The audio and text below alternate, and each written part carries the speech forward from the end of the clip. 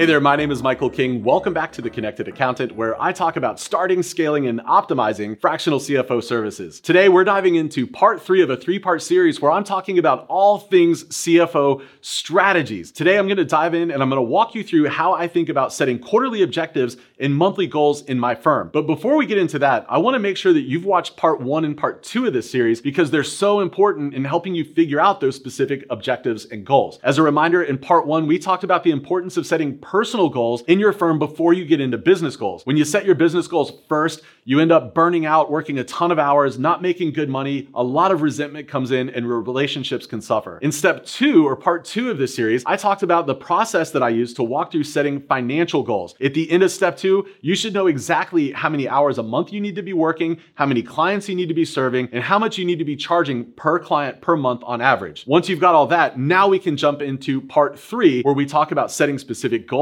and objectives. Now, for me, setting specific goals and objectives is really important because if I don't have laser focus, I tend to work on a lot of things and not make a lot of progress on any of them. And so that means that I end up working a lot of hours, putting a lot of money and effort towards various projects, but they never seem to get completed and they definitely aren't moving my business forward. Over the years, I've come up with a process that helps me determine which goals and objectives I need to focus on, but more importantly, I know that those goals and objectives are the right things at the right time and that they're going to move my business forward. So how do I set those goals and objectives? Well, at a high level, I first consider the 3 buckets of my business. I'm going to get into those in just a minute. Then I use those to set quarterly objectives and I use those to set monthly goals. Let's go into just a little bit more detail. What are those 3 buckets that I'm referring to? Well, the first bucket is what I call SMS. SMS stands for sales, marketing, and services. Under the SMS buckets are things like sales or my sales process. How exactly is it that I'm selling my services? Am I converting enough leads into closed business? I'm thinking about business development and marketing. I'm thinking about how do I get the word out into the market about my firm and all the amazing things that we can do. I'm also thinking about pricing. Am I priced right for the ICA that I'm going after? And I'm also considering scope of work. Over time, as your business grows, as your ICA changes, your scope of work will likely change. So in that first bucket, SMS, I'm thinking about pricing, scope of work,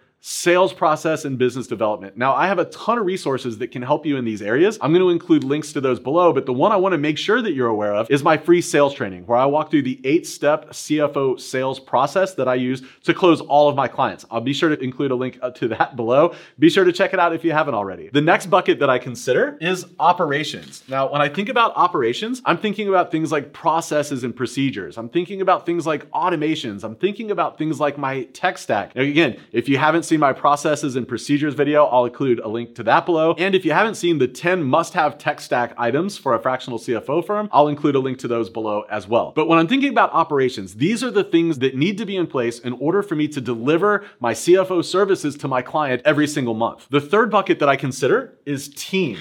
Under team, I'm thinking about things like hiring. I'm thinking about things like maybe firing. I'm thinking about things like managing, and I'm thinking about things like leading. So with these 3 buckets in mind, the next step in the process for me is I think back to those goals that I had set previously, those financial goals, and I think, what is the biggest gap? When I think of these 3 buckets, which of these 3 buckets is the biggest gap or hurdle that's keeping me from achieving those goals? Here's an example. Maybe you have your price super dialed in for your ICA. When you get people on the phone, you're able to close them down, and you've got honestly more leads than you could ever hope to handle. In that case, SMS isn't your problem. Let's also assume that once you get clients in the door, you're able to deliver service to them at a high level every single month. They are absolutely loving what you do. You likely don't have a problem with processes, procedures, automations, and tech stack, so ops isn't the bucket you should be focused on. Maybe in this example, you realize you're just at a point where you need to have more available working hours every month, but you can't work more hours and you've already dialed in all of your automations and tech stack. So maybe the thing for you, it's time to hire additional help in your firm. So for the next quarter, your bucket that you would focus on is your team. So the first thing I do is I think about where is that gap that I need to focus on over the next 3 months, and I set that as a quarterly objective. So in this case, we're gonna focus on team. The next thing I do is every single month in that quarter, I think of 1 or 2 very specific goals that I can focus on for that month that is going to help me remove that overall bucket bucket gap or hurdle from my business. So in this example, we're focused on building our team. So maybe the first thing that I'm doing next month, my 1 or 2 goals that I might set, are really focused on creating a job description for the work that I need and getting that job description posted. That's the thing that I'm going to focus on next month. At the end of the month, if I've accomplished that very specific goal, for the second month of the quarter, I'm going to set a new goal. And so in this example, maybe the second month's goal is to get that job posting out there and to interview 5 people. At the end of the month, I'm going to go back and evaluate, did I get the job posting out there?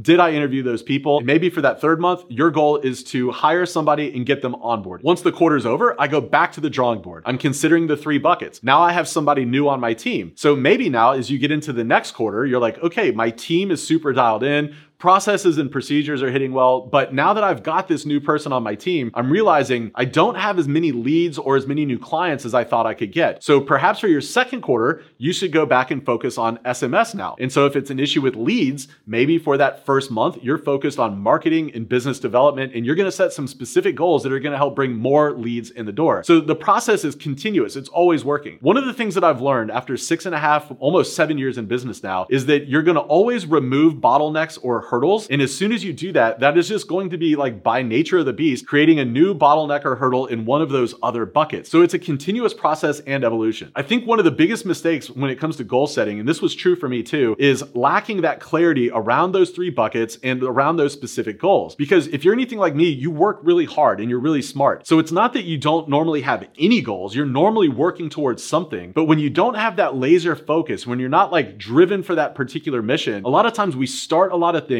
we don't finish all of those things, and the ones that we do finish, they're not really tied towards something that's going to deliberately move the business forward. And so again, we end up wasting a lot of time, we waste a lot of money, and we end up burning out. Today, I want to really celebrate you and cheerlead you for taking the time to go through and put a deliberate strategy in place for your firm. Like I've said before, I think this is the best time ever to be in the fractional CFO space. I think it's going to absolutely explode. And because of the fact you're going through this work right now to put the right building blocks in place, I know that you're going to be a thought leader in the industry and you're going to be here for the long haul. All right, that's it for the 3-part series on CFO strategies. I can't wait to see you right back here next week. I'll see you then, my friends.